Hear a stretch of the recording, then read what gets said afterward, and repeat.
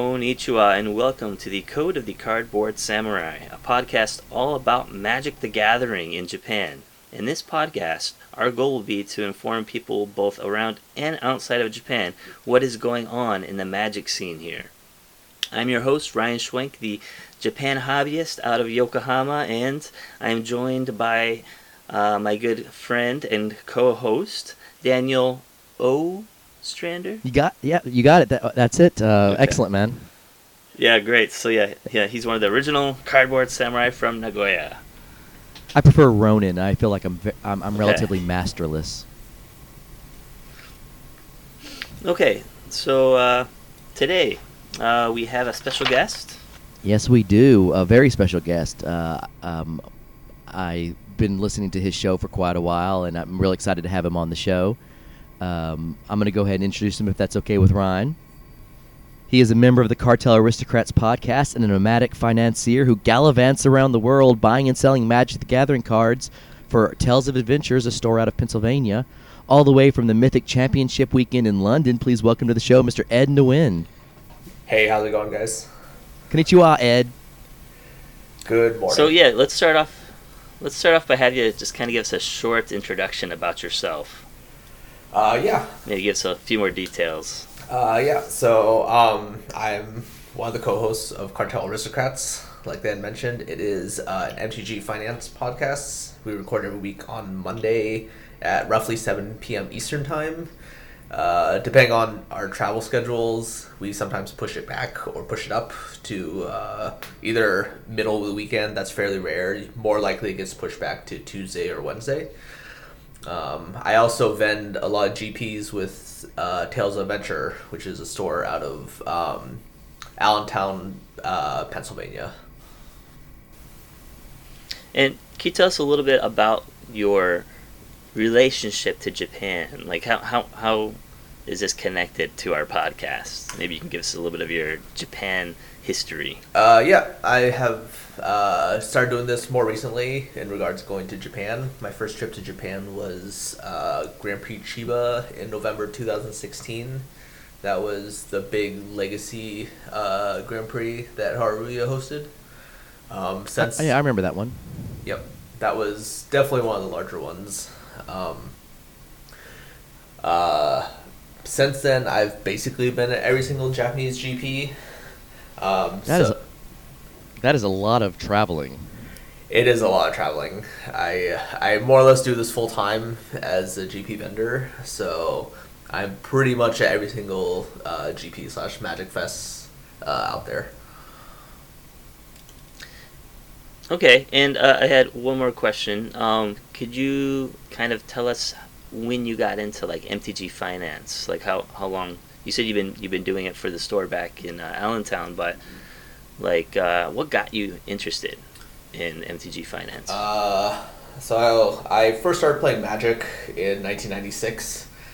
That was more or less just low key kitchen table,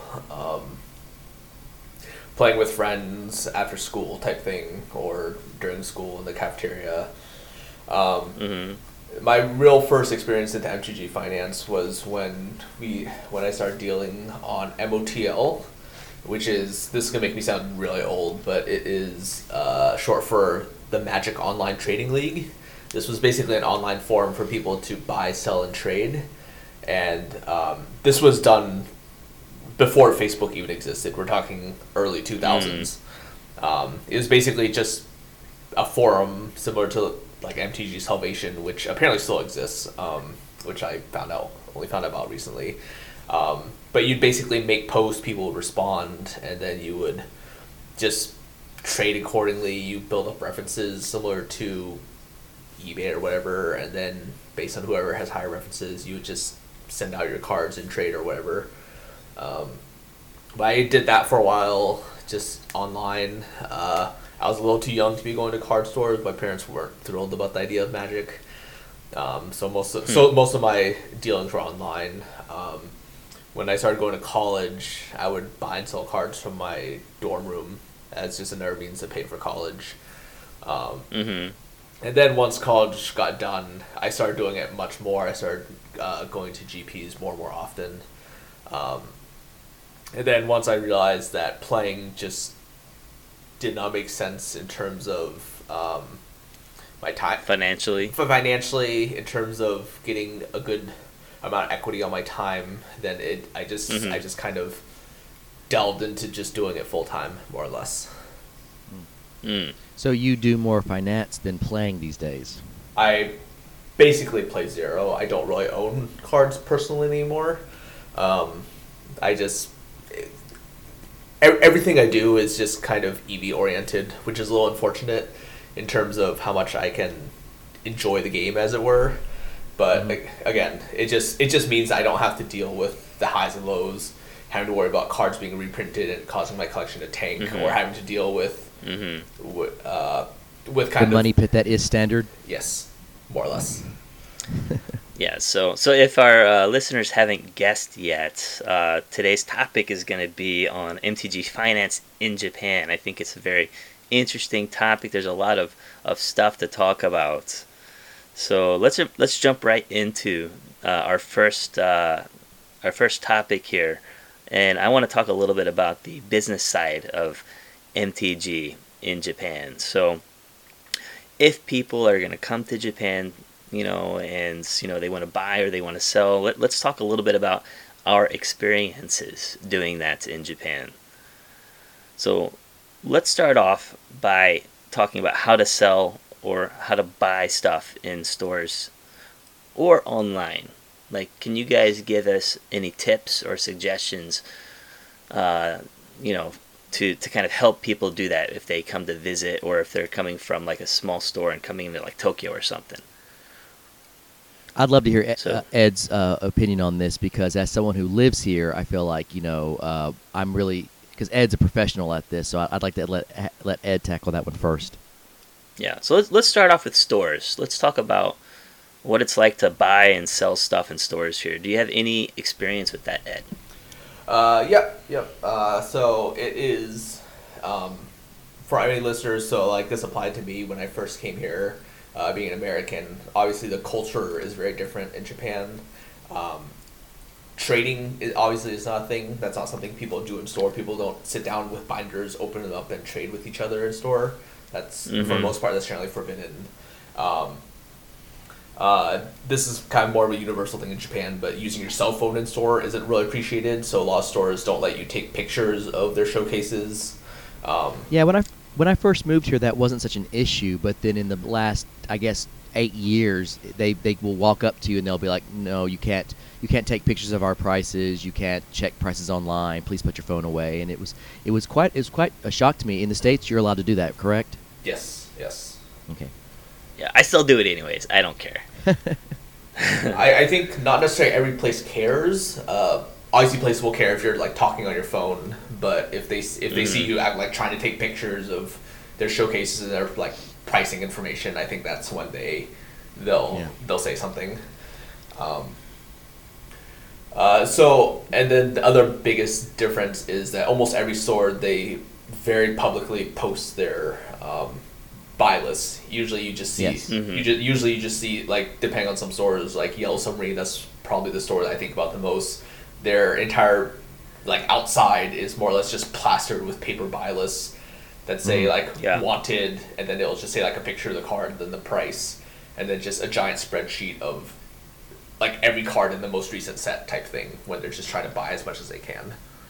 It's really funny that you mentioned Yellow Submarine as the shop that you think of the most, because here Yellow Submarine's kind of an afterthought. It's not as big of a store here in Nagoya as it is in the other larger cities.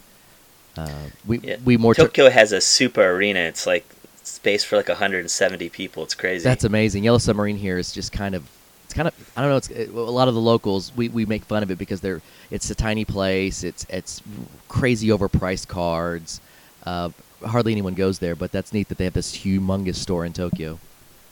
Yeah, they get a decent selection in Yokohama as well. But anyways, we're talking about how to buy and how to sell. Yeah. Yeah, so I think I like mentioned again, some of those were like the cultural differences that people might not be aware of. So in terms of like directly like buying and selling, for example, when it comes to selling, I My experience in some stores has been if I've been trying to sell cards, I've been turned away mainly because they don't have their Magic buyer on hand that can necessarily deal with it. Yeah, It obviously kind of. that. Go ahead. Go ahead. I was gonna say that's a good point. So most stores in Japan are not Magic only stores. No, that's definitely not true. That's definitely true. So yeah, like you said, if the Magic person's not there that day, you might have to come back another time and sell then. Yeah, a lot of the stores in Japan, like they had mentioned, Magic is definitely.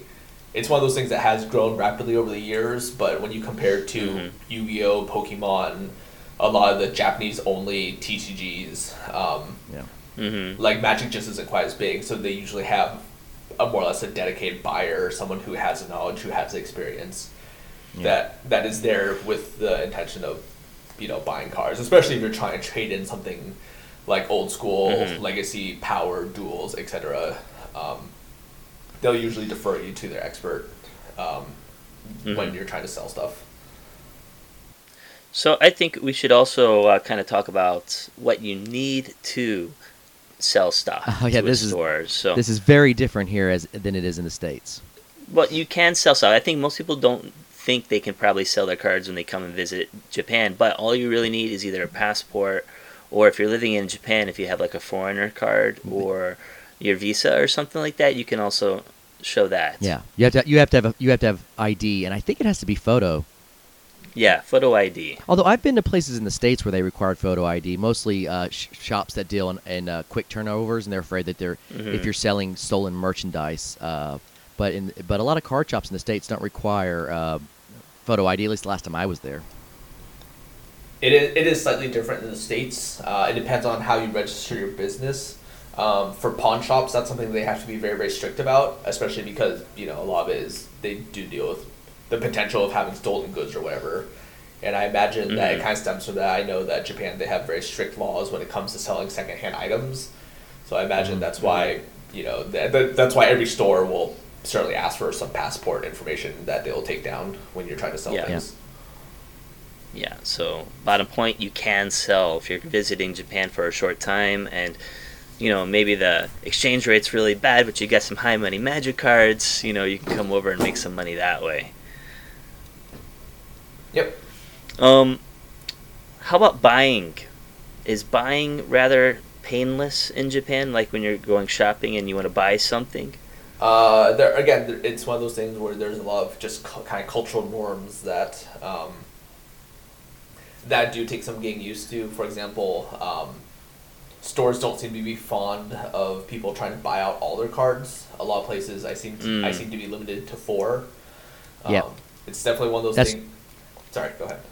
I was gonna say that's true of a lot of the online stores too. They have a buy limit of 4 cards. Yep, and again, I think that's just one of those things where they try to keep it fair. That way, the maximum number of people have access to the cards. So again, if there's definitely plenty of things where I see that the price is right, I just want to be buying all of them. It just makes sense to do so, and then usually you're stopped and say, hey, we can only sell you 4.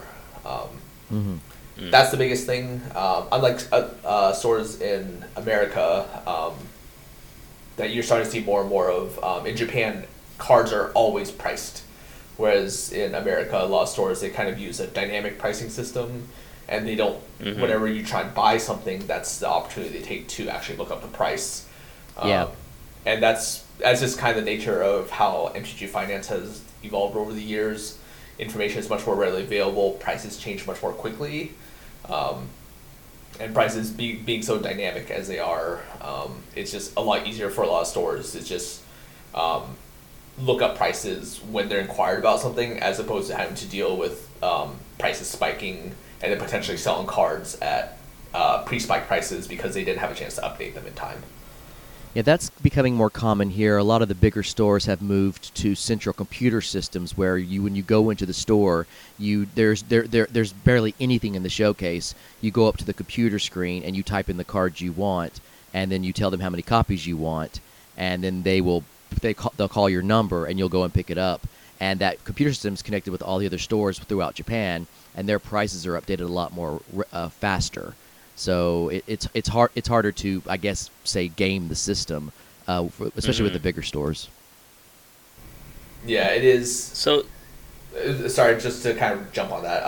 He mentions other stores because a lot of the stores in Japan are major chains. So you have Yes.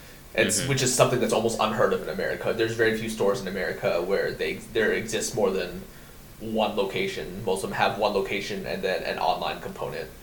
Whereas here in Japan, because online isn't as prevalent, you have a lot of stores like Yellow Submarine that we had mentioned previously, Haruya, Big Magic. These stores have many, many, many locations across Japan. Yeah, even the small. I mean, like Hobby Station. I remember we were talking about Hobby Station on the last episode. It's not a huge store by any means. There are some large ones, but they are everywhere, especially in the Aichi area where I live. You know, you everywhere you go where there's a gaming area, there's a Hobby Station, and it's massive. And you're like, I never saw that in the States ever. Mom and pop shops only usually. So one thing I wanted to ask you guys real quick. So when you've sold stuff in Japan before, have you ever seen one price on the buy list, and then when you got up there, they said no, it's this lower price? Has that ever happened to you? Well, if I could jump into that, because I had that issue recently when I shipped off some buy lists to a Japanese store. They're very, very, very critical here about car condition. So a lot of the times when they give you a different price from one that's listed, it's because it's a condition thing, and if they find something that they don't like, they will mark it down to SP or even HP, and you'll get less money for it. So when you take cards to a Japanese store, if you want that full buy list price, you need to make sure the cards are as in perfect condition as they need to be to get that full price. Yeah. Ed, what's your experience been with that? The conditioning is definitely much stricter here. What we would consider to be like in the States when we deal with foreign vendors, what's considered to be Japanese near mint is definitely a step above what would be passable as near mint on TC Player or when you're buying through Star City or something. It's definitely a little bit obsessive in terms of how strict they are when it comes to conditioned. Obviously, again, that's just a cultural thing. It goes both ways. I definitely bought cards that were played or LP or something, and then in my mind, they would certainly in the States pass as basically near mint. There's probably just some minor flaw that just prevents it from being truly near mint. And again, like Dan had said, condition is one of those things that's fairly strict. A lot of the buy list, especially on the things that they dedicate a whole page to it on a piece of paper. It just says wanted. There's one card and the price. Usually it's meant more for advertising. I know they generally, especially a lot of the smaller shops, they only buy a few copies of that premium price, and then they'll drop it down. Yeah, they just want that particular card, especially if it's something really popular. It's a high velocity standard rare or something. They'll just put it up again for the advertising, just to kind of entice you to come in, because they're hoping that price is enough to entice you to come in. They'll be able to buy other cards from you. Yeah, I have totally learned to just walk away from a buy situation where if they don't match the price, if my card's in really good condition and they don't match, I'll just take my cards, I'll walk away. And I've had a buyer come after me to the door and be like, I know you're going to go to the other stores, but come back here with your final offer, because I will match it. But I didn't go back because he didn't honor his buy list, and I was selling some place out of Mox Diamonds at the time, so they were very easy to unload. Nice. Have you guys ever tried to haggle? You ever had any success with that in Japan? No, but I'm bad at that in the States, so that's a non-starter for me. How about you, Ed? I think it's one of those things where culturally you don't see it quite as much. I think it's, again, one of those things that, in my experience, I've started to see more of doing Grand Prix. I think it's one of those things where, in terms of the culture, if you just left people to be, I don't think people would ever haggle. I think now that they've had more exposures to foreigners coming in, trying to make deals or whatever, more people have started to kind of haggle as a result, both on the buying end and selling end.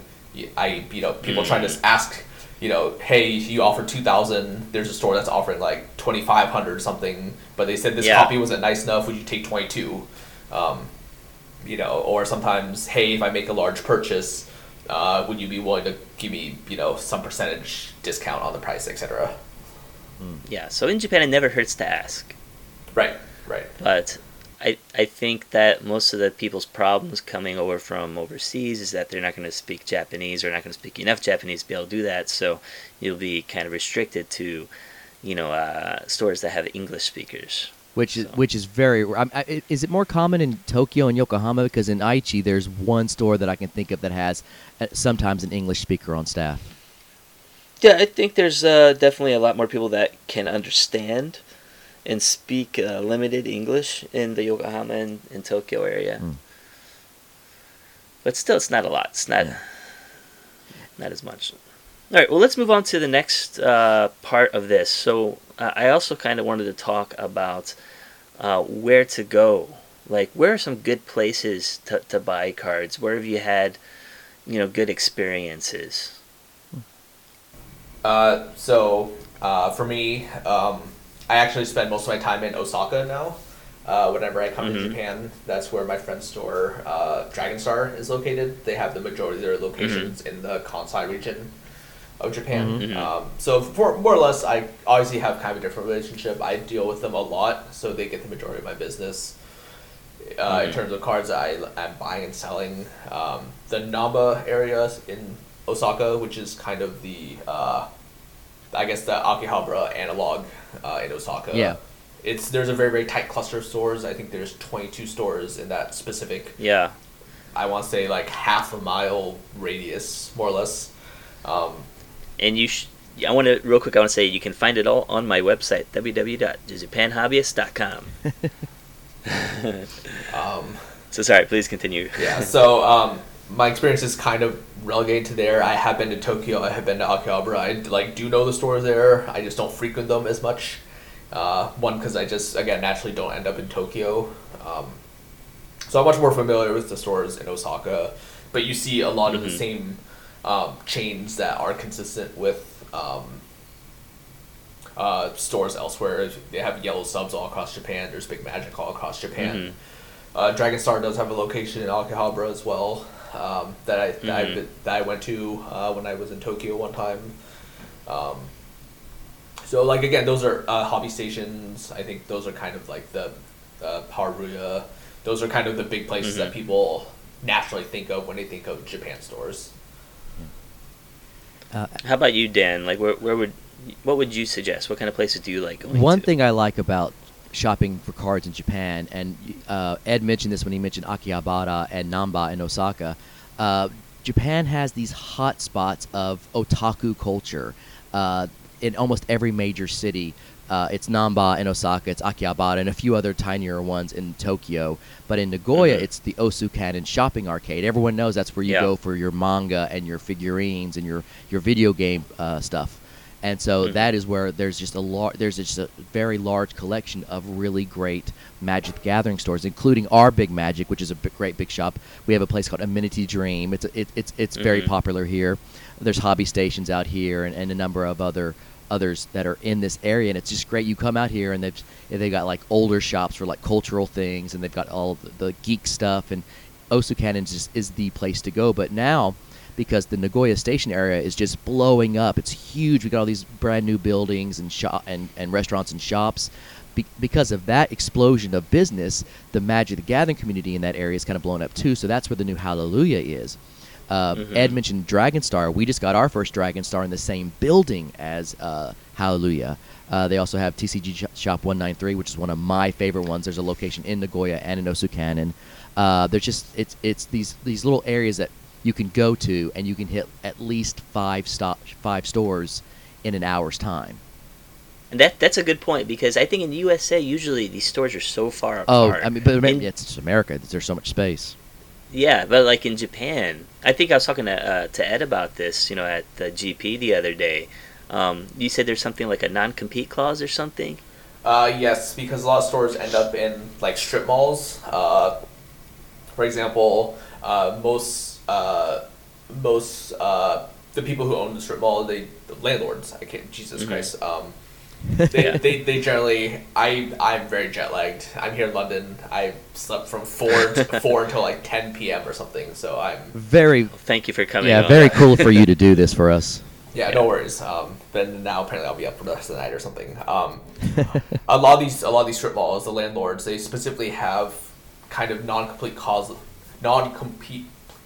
clauses written into their contract saying that, hey, we're here to protect your interests. If there's a card store in the strip mall, we basically won't allow another card store to open up right here. Say, especially when it comes to novelty or like very niche businesses, mainly just because a strip mall in America, like mainly because of how spread out everything is, it just it's a small space. You just can't have two of the same business, and they're just gonna eat away at each other. Yeah. So that's one of the things that people aren't quite used to when they come to Japan. They're not used to just being able to walk around Hit up. Yeah. walk around 10-15 minutes and being able to hit up multiple stores. Yeah. Yeah. It's So great. that's what's great about Namba. That's what's great about Nagoya. That's what's great about Yokohama, Tokyo. Pretty much everywhere you go. Real quick, Ryan, what is the otaku found a place in Yokohama? What's that area called for Yokohama? Nah, there really isn't an otaku place. Basically, people just go to Akihabara. Okay, so it's close enough to Tokyo to go to Akihabara. Okay, that makes sense. Yeah, it's maybe from Yokohama. It's probably about 35 minutes on express. Maybe it's not so far. But yeah, the Yokohama area just has more of a local scene. There's like you said, there's Yellow Sub, there's Shinjite, there's Yokohama Mint that I usually frequent. The Mint that so does yeah. not serve alcohol, unlike the Mint No. in Tokyo. That's only one place. There's like 7 other mints, Oh, and like okay. the only place that serves alcohol is one in Shibuya. So, one place I wanted to recommend in Nagoya though is the mom and pop place. Is that okay? You think, or should we keep it no, secret? No, dude, you ruined that years ago when you put it on your blog, and now every time I Okay. go in there, I don't go there for deals anymore. You have ruined this place for deals. Sorry. That's all right, man. But I have my other sources.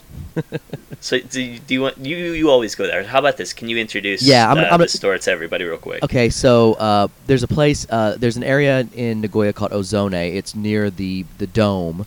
Nagoya Dome. The Nagoya Yeah. Dome, which is where our local baseball team, the Dragons, play. And it's just down from there. And this place is called Mishimaya. It is not too far from the station, and this is really cool.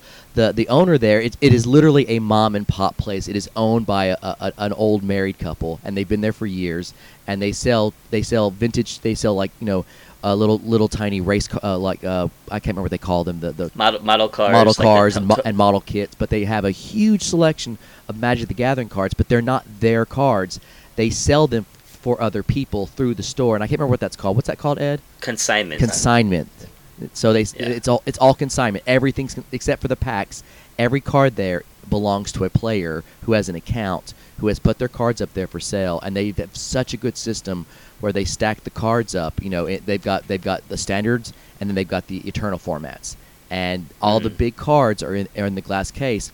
But then they've got rows and rows and rows by sets of commons, uncommons, rares, and mythics separated by colors. It's brilliant. You just tell them what set you want, what color, what rarity, and they will put the rows in front of you, and you'll go through it, and you'll look for the cards.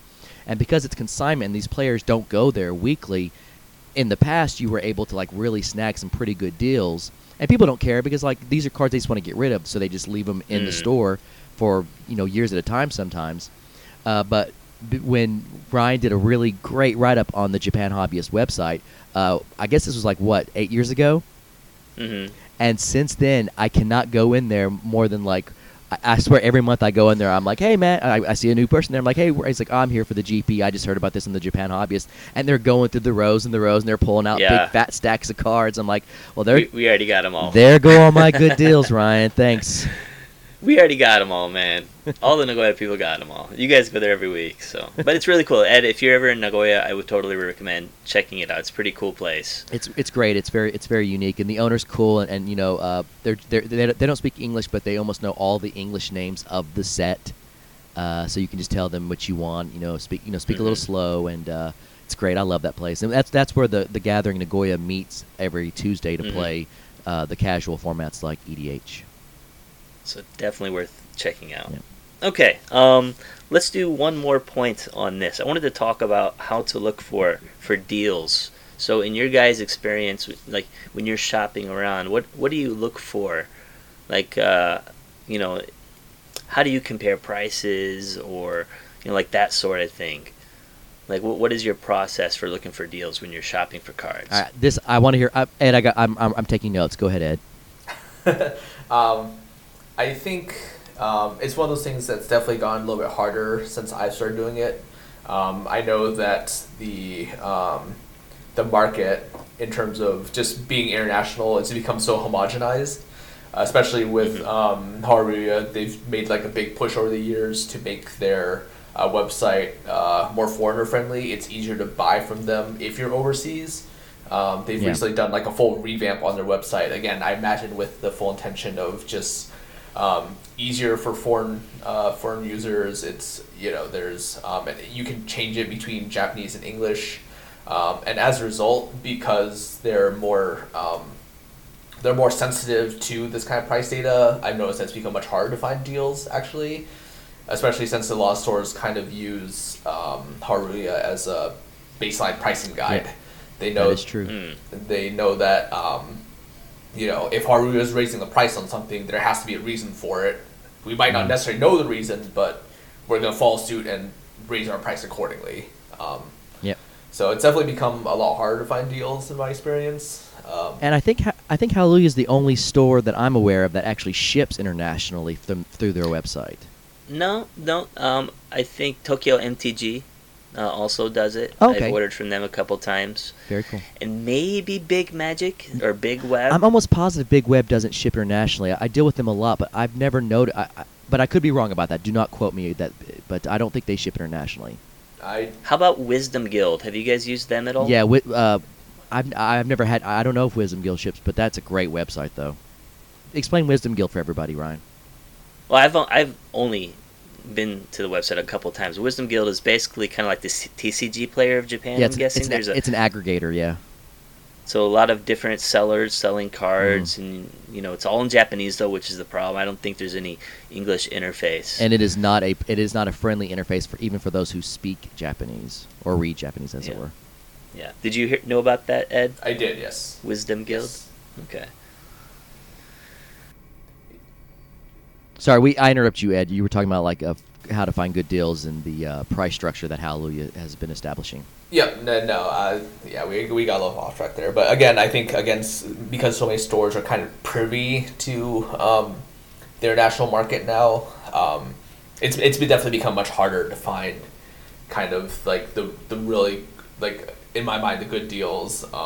Even when I first started in 2016, since then, it's the game has dramatically changed. It's becoming harder and harder to buy from a lot of different vendors, especially because once kind of the big stores know that, like in my case, they know that I'm a foreigner and I'm a vendor as well.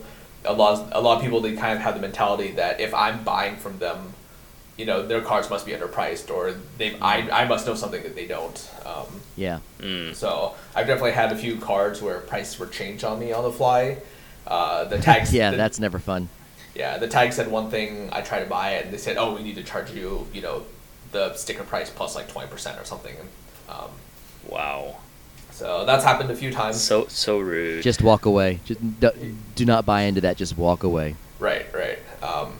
That's definitely happened a few times. It is what it is. There's always like kind of you just have to be kind of looking towards the next thing, as it were. The cards that you were able to buy in 2016, almost everyone knows about them now. It's just a very common casual cards that everyone wants, that it's just in abundance in Japan. It's harder and harder to buy those because they know that every time you buy them, it seems like the next time you go back, they've raised the price. And then if you buy, sometimes you can still buy it. If you buy it again, they'll raise the price again next time. And then, you do this a few times, and one, the supply dries up because they can only restock so often. And two, it gets harder and harder to buy because they keep raising the price. One, because supply has dried up, and two, they know that you'll just buy it anyways. Yep. So how about you, Dan? Do you have any kind of system that you use to look for deals? I'm mostly dealing because I can't leave the because of my baby. I don't leave the house very much anymore, so I'm usually up late at night doing the online through Wisdom Guild and similar websites. But what about before? Before that, I've got two things. One, if you're shopping for yourself, do not shy away from the Japanese cards. They are, especially the EDH cards. They are generally, the Japanese versions are generally very affordable here. If you can put up with the language barrier and you can know what the card does through its picture or whatever, then don't shy away from it, because you could save some really big money, especially on casual cards, if you'll just settle for Japanese language. Now, that's true at almost every store. The English versions, they've learned that they need to put a premium on EDH staples because they earn a premium, so they're more expensive.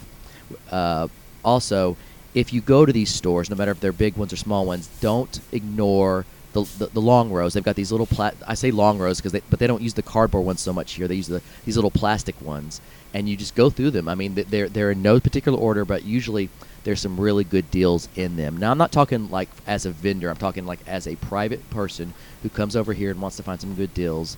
Don't shy away from the Japanese cards, and don't shy away from the long rows. Go through them. You mean like the singles, the rare boxes? Or the let's call them bargain boxes, for lack of a better word. Yeah. A lot of the stuff in the showcases are going to be priced as they should, and you're not going to find a lot of good deals. Although a lot of the bigger stores, they have a tiny showcase that's usually near the register, and it's damaged or played cards, and man, those are some really good deals.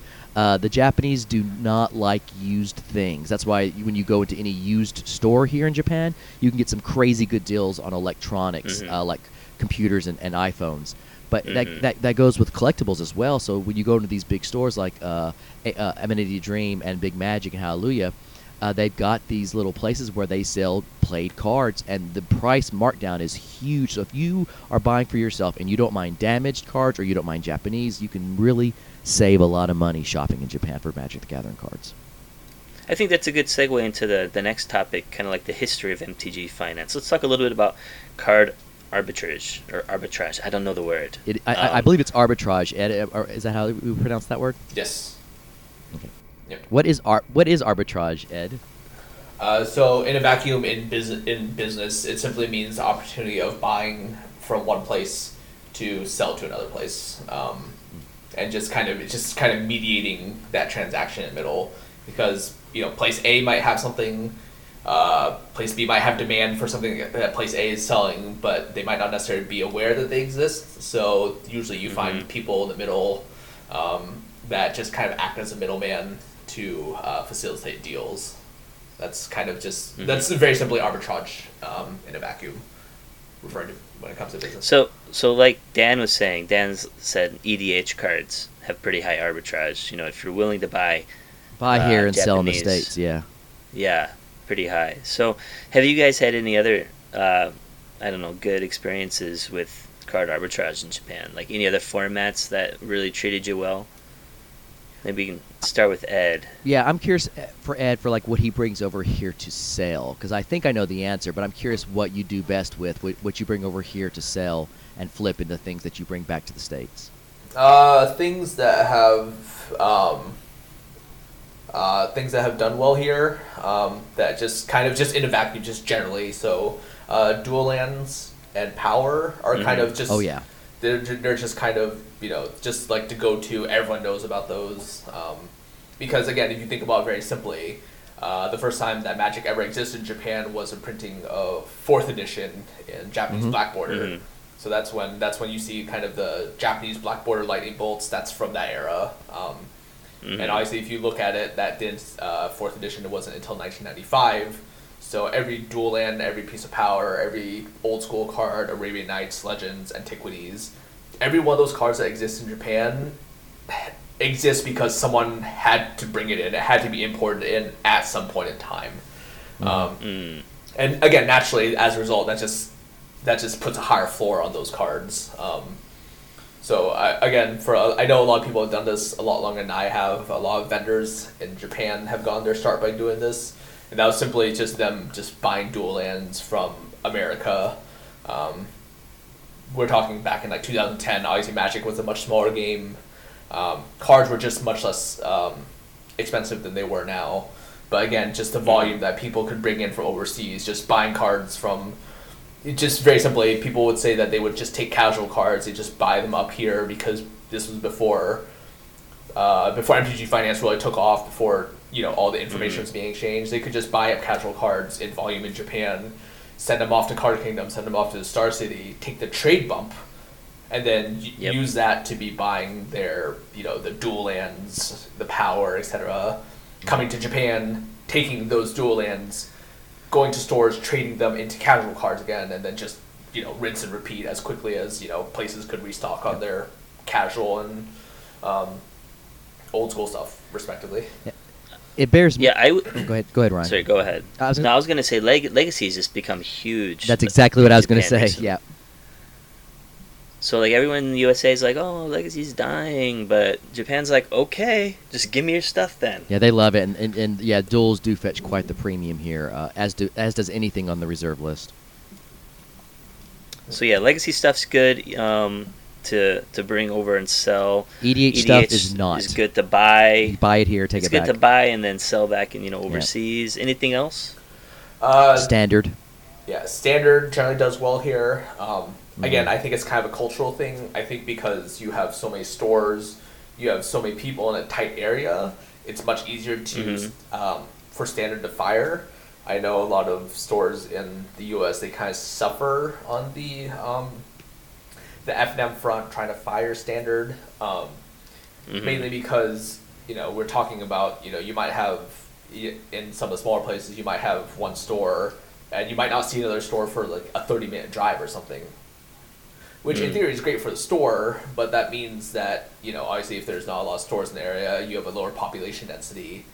And in turn, if you have a lower population density, you might be hard-pressed to necessarily fire Standard if your store only gets X number of people, and then you have, only 70% of the people show up, you potentially risk not getting enough people to be able to fire Standard or something. Whereas in Japan, I don't think the phrase, low population density exists anywhere. There's just so many people in such a small area. And, one, that allows for a lot of shops to exist, but two, it allows for Standard generally to flourish because you have so many people, there's so many places to play, and you generally always have Standard firing in one form or another. And as a result, because Standard has such a high turnover on rares and a higher turnover rate on people, it's very, very easy to turn over Standard, especially the high demand mythics. Yeah. Yes, definitely the mythics. Ryan, you are kind of on the forefront of Frontier. You have been since that which is, it was a Japan Frontier / Standard Plus. Yeah, exactly. So have you been able to turn that early in that you had to any financial bonuses? Were you able to? I'll have to wait to see until they see how far back Standard Plus goes. I mean, I've been buying like a lot of like Kaladesh foils for cheap, and I've been buying Amonkhet's foils and stuff for cheap, and things like that. Yeah. But yeah, you can't say anything yet. You saved me a lot of money when you were trying to get me into Frontier, and I'm like, he might be right. So I went in and I bought a lot of cards for myself that I thought I might want to have in the future, and sure enough, because of Frontier, a lot of them shot up. Couple years back. Well, because they moved over to Modern, like the Hardened Scales stuff, and human stuff, like all those things were super cheap. And if you were playing Frontier, you had 4 or more copies of them, and then they played Modern. Now they've tripled in price. Yep. So I know you've taken a lot of flack for being part of the Frontier scene, but I think when Wizards finally announces their standard, whatever their Standard Plus format is, I think you'll feel vindicated. I just hope they go back far enough to make it interesting. Okay. But anyways, MTG Finance, card arbitrage, I think that's good for the that topic. Let's talk a little bit, though, about price trends. It's kind of continuing with buying and selling. So would you say that prices of cards, buy list and sell prices, are kind of slow to change in Japan? I think it's one of those things where it just has, again, rapidly picked up speed. You have more and more Japanese vendors going overseas. You have more and more foreigners coming into Japan. A lot of places are starting to become much more privy about the people that are buying from them. So, I mean, even just a very, very simple case, a card that I was able to buy in Kyoto, GP Kyoto, like we're talking like 4 weeks ago, 5 weeks ago at this point, I was able to buy a certain card from a vendor, and by the time I got back in Yokohama last week, the price that they were selling that card at to me in Kyoto is actually their buy price now. And obviously, as a result, so if that's their buy price, their sell price has to be 20% more or something. And I think obviously like they know me. I've definitely bought from them before. I've sold cards to them as well in the States. Like obviously this is kind of a vendor relationship, so it doesn't necessarily help a lot of people. But I've developed that rapport with them, and they know, to be much more sensitive about pricing, especially for things that I'm buying from them. Because for me, buying from them, they don't necessarily have the 4X rule to me. They know that if I want to buy something, they'll be happy to sell me everything. Obviously, this is reciprocated in the States. If they come up and they say, hey, I want to buy all copies of this, I'm more than happy to oblige.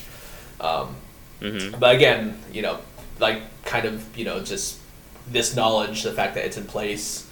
And it does, again, once one store kind of sets that trend, then it's just, every store does the same.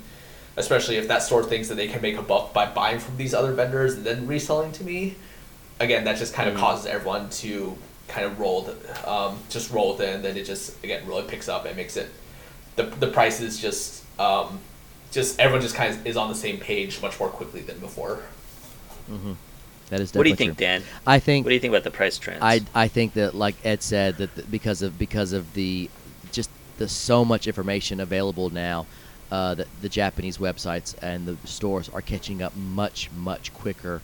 So the deals you could get with arbitrage 5 years ago, 4 years ago, 3 years ago, there's such a short it's window. harder to find. Yeah. And like we talk about Hallelujah, how they ship worldwide.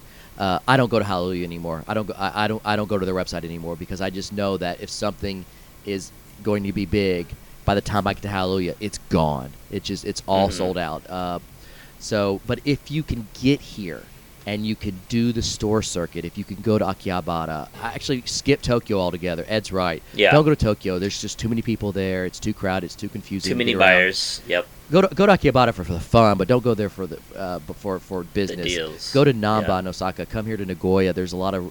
If you can do that, you can really clean up. A friend in the group, a recent card spike, big in EDH. Smothering Tithe was huge, just huge in the EDH community. Every white deck in EDH will play this card from now until forever. So the card, when it got here, it was just nothing, like just tiny, like 19 yen, like 20 cents. Yeah, 20 cents. That was it. About like 20 of them. Right, but a friend in the group, he went around to all the stores and just like got nuts. I think he told me last night that he like got 100 copies in a day, and I know he did because I went the next day and they were gone. The Japanese copies were there, but really EDH, you can't really flip Japanese copies so quickly, unless you're like one-on-oneing with people at GPs for trade and stuff. But yeah, the price catches up too quick for online benefits. But if you can come here, you can still benefit from it. The sorcerer. So I wanted to just say one thing about this. I totally agree. I think skipping the big cities, especially the cities that have GP events, are probably a good idea. I recommend going to the off the beaten path places. Cities that don't really have those big Magic events, but have Magic stores, or maybe like you need to have a car to go to. I found some amazing deals. That's a lot to ask for someone who's traveling from abroad, though. I mean, yeah, well, I'm saying like if you're taking the train from like Osaka to Kobe, or if you're taking the train from Tokyo to Shizuoka or something like that, you can stop. You can take the local train and kind of stop along the way and check out some of the local stores in the area. So you're still going the same way. That is a good point. The MTG Store Locator, which is from through the mothership, it does actually cover stores in Japan. You can copy and paste the address, throw it into Google Maps, and it'll show you where it is, and you can go there. And I used to hit up smaller cities in my younger days for good deals. Like in Aichi, there's a place called Toyohashi. It's our sister city. It's very tiny, but they've got like 3 stores, and again, it's in the geek area, and they've got really good deals because it's off the beaten path. And also, a lot of these stores aren't Magic stores, so as far as like they don't care about the prices as much. So they're very slow. So yes, the Hallelujahs and the Big Magics and whatever, they're going to change their prices very quickly. But these other places that, where Pokemon or Yu-Gi-Oh is more popular, they're just going to put their Magic cards off to a corner, and you can find some really good deals. That's why it's always worth kind of checking out those places, I think. Okay. Come get lost in Japan. That's Ryan's advice. So last topic I'd like to... actually, there's 2 topics, but one thing I wanted to talk about the history about is the GP vendor history, and maybe Ed can kind of comment on this a little bit. Until recently, you weren't able to sell cards at a Grand Prix. To vendors. You're still not allowed to sell them one-on-one. Of course. Well, when I say sell to vendors, when I say sell to GP, I mean sell to vendors. And this has always been a thing in the USA. But this has been a thing for years. So, Ed, do you know any details about that? I believe it was due to certain laws that were in place that prevent... Again, Japan's very strict when it comes to the buying of secondhand goods, which is, what Magic singles are. So it was obviously a recent development. I think the first time this is a second... It's been 3 shows now. The first time was in GP Shizuoka at the end of last year. That was the doubleheader with both Legacy and Standard GP. That was the first time that was allowed. And from my understanding, that was very much a last-minute change as well. Big Magic didn't actually know that it was going to be allowed, I think, I want to say it was 2 to 3 weeks before the event or something. So that obviously... a lot of stores were obviously in a huge bind about that. Obviously, some of these stores, especially the smaller ones, they don't have kind of the same experience buying, because obviously in order to buy now, you need people that actually have that buying experience. Obviously, you need someone that's knowledgeable about Magic. Obviously, there are some stores... Somebody that can grade as well. Yep. Obviously, some stores can kind of circumvent this by just having a buy list on a spreadsheet in place beforehand. But obviously, especially with a lot of the bigger vendors, they want people there who they're able to deal with the higher end cards. Obviously, you don't want to lose business because someone walks up with a dual land and you have no one on hand who can buy it. So obviously, that kind of put a lot of stores in a bind. A lot of the more successful vendors, they do have people that are traveling internationally. They know how to deal with foreigners. They know how to be able to buy cards quickly. So that was kind of the beginning of the buying process, and obviously with each passing show, the buying has kind of started to come in line with what GPs in America, what GPs in Europe look like.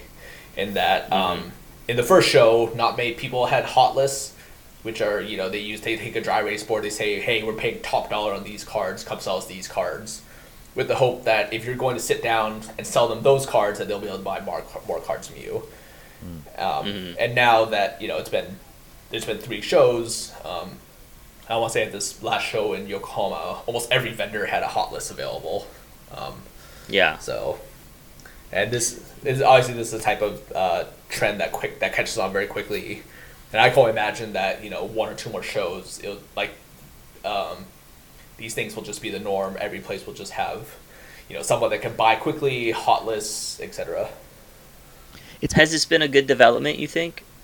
I think it has. I think it's one of those things it's good for it's good for the players. Obviously, just having kind of more options, more information is a net positive for the players. Obviously, it's harder for the vendors because they can see that my competitor down there is paying this much. If I realistically, if they want to get copies of that card, I need to be at least matching them, type thing.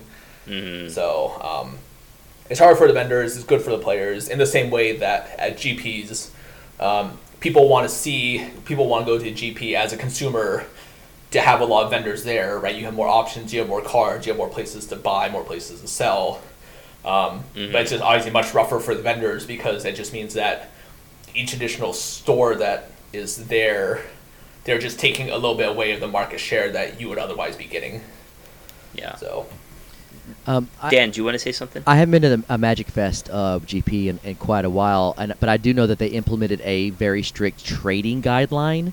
There was like an area that you had to go to for trading, and they only allowed so many people in it to trade. Do they still have that system in place, or have they done away with it? No, that ended, I think, probably around the time that they switched to the vendor system. Okay, so you're all not the vendor, but the vendor's buying system. Okay, so you can trade anywhere on the floor now at the Magic Fest Japan? Okay, that's good. I believe so. Right. But I think they have like rules or something like I forgot.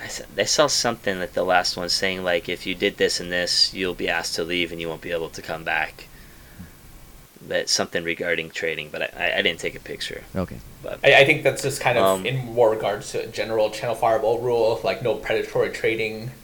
If they see you kind of, setting up shop, right, you have, in the U.S. it used to be a common thing for a lot of floor grinders, big guys, they would just have 2 or 3 of them set up with like 10 binders and basically set up their own booth. You always know them when they're walking around with their little their pull luggage. Right. Huh. And I think that's just kind of a general, CFB policy just to avoid,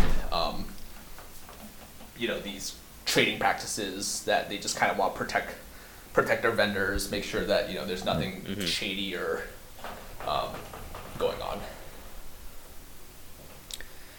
Okay, well, I think we got one more topic and then we can call it a day. I'm very excited about it. I'm glad we're not skipping. I'm very excited about this one.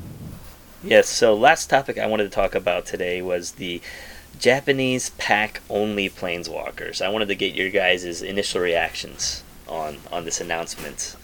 People are 50-50 on it online and in the podcast and around the world, and either they love them, or the idea of it, or they hate it because of the way the cards look. But I am not unknown to manga and anime. I quite enjoy it, but even if I didn't, I would still appreciate the art on these cards because I don't feel like all of them really go in for that anime look. There are some cards there that are just good art. Yeah. So you think they'll be popular overall? Oh my God. There'll be demands? I'll let Ed speak to this, but yeah, I think so, yeah. I think like just far and away the volume of demand has just, it's sort of unprecedented in regards when it comes to Japanese product. Japanese product has kind of gone through a kind of a boom and bust cycle, as it were.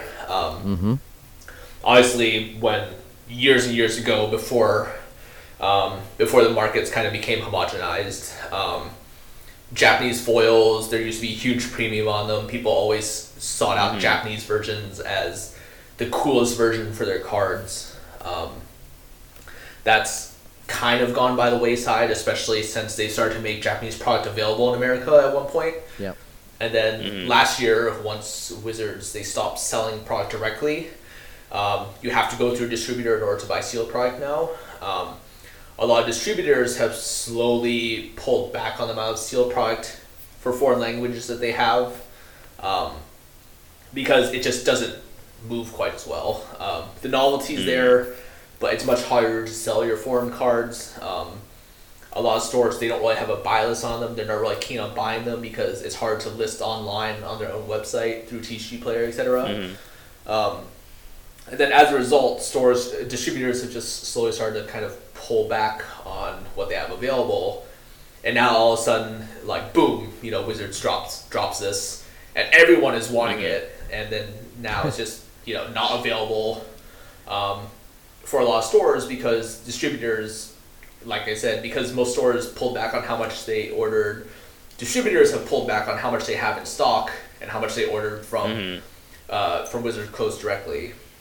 And then as soon as they announced it, I think a lot of the big stores swooped in America and snatched up whatever little bit of boxes the distributors had. So I think a lot of the mom and pops can't get their hands on Japanese boxes right now in the States. Yeah. Yep.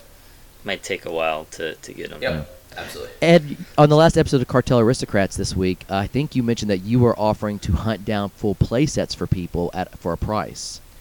I did, yes. I have someone bringing copies to me in Madison, which is why he says, hey, I can guarantee you this many sets. Just start pre-selling them, get the information out there. A lot of people have hit me up with buying them. I actually think I've gone through most of them. And I think people are starting to catch on, like, how actually difficult these are going to be to find. Now that it's 50% of the packs in Japan will contain an alternate art Japanese walker. Yeah. So out of a 36 pack booster box, you'll get 18 chance. Yeah. Yeah. I heard that Tokyo MTG opened a foil Liliana, which is done by Yoshitaka Amano. It's the chase one. Let's all admit the Amano Liliana is the chase. I think they're asking like $500 for it or something. That sounds like about right. No, that's crazy. No, they're asking for more. I think more. Yeah. Yeah. Now that I think starting price was like 500, 600 maybe. Yep. Now that kind of the information is out there, stores are starting to get their product in. I think Haruya posted online that their buy list is 50,000 yen, which is about 400. Wow. Yeah. That's their buy list. Wow. Yep. Oh, okay. So let's do a top 5. The last thing we do, top 5. What do you think are going to be the most popular? Well, besides Liliana Japanese at number 1. planeswalkers? So. Yeah, Liliana is number 1. Pretty sure. So what are your other 4?